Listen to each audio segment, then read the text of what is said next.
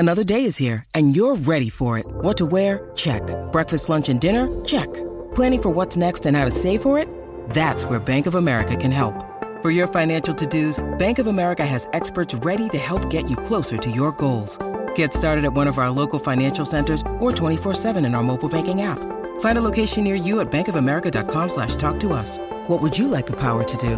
Mobile banking requires downloading the app and is only available for select devices. Message and data rates may apply. Bank of America N.A., member FDIC. When you need mealtime inspiration, it's worth shopping Kroger, where you'll find over 30,000 mouth-watering choices that excite your inner foodie. And no matter what tasty choice you make, you'll enjoy our everyday low prices, plus extra ways to save, like digital coupons worth over $600 each week. You can also save up to $1 off per gallon at the pump with fuel points. More savings and more inspiring flavors make shopping Kroger worth it every time. Kroger, fresh for everyone. Fuel restrictions apply.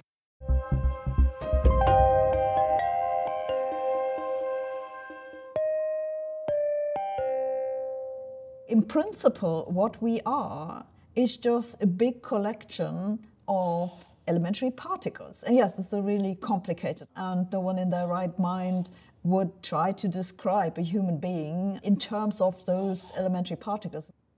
But particle physicists have collected elementary particles in what's called the Standard Model of Particle Physics. And those particles, for all we currently know, make up everything around us, the entire universe, including us. Now, a lot of people seem to be a little bit uncomfortable with this. They're wondering, isn't there something more about me? Am I not a little bit more than just those fundamental particles? Where's my consciousness come from? Whatever happened to my soul? Personally, I don't think that to describe our observations, our experience of us thinking requires anything more than particle physics. I'm happy to leave the understanding of consciousness to neurobiologists or whatever those fields are called. But I also don't think that we need to add anything to the fundamental laws of nature that we have collected in physics. I think it's sufficient. But a lot of people have a difficulty with that. They want there to be something else, this thing that they call the soul.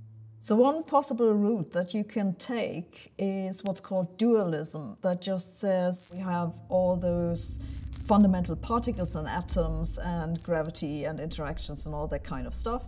And on the other side, we have the soul, and it just lives in an entirely non-physical realm. And this is where I reside in some sense. And this is perfectly fine. It's compatible with all we know, so long as this soul does not interact with the physical side, because once it starts interacting with it, they would have to be part of our theories in the foundations of physics. So for all we currently know from the foundations of physics, everything that isn't in the Standard Model of Particle Physics plus gravity is emergent from those particles and the forces between them. And by emergent, I just mean that it can be reduced to the properties of those fundamental particles, like the color of a metal or something like this. And this is something that is known under the word reductionism.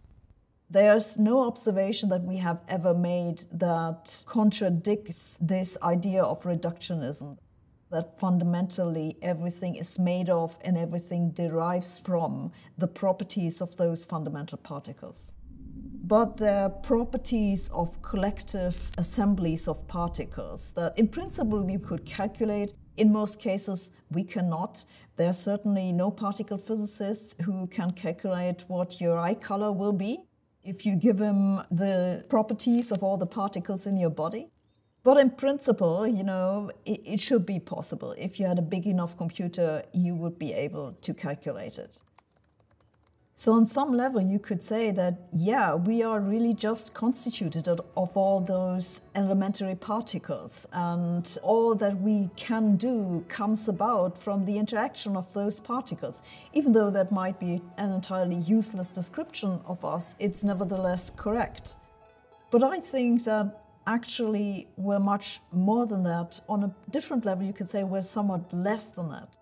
By which I mean that what's important about us is not the particles that we are made of, it's what those particles can do.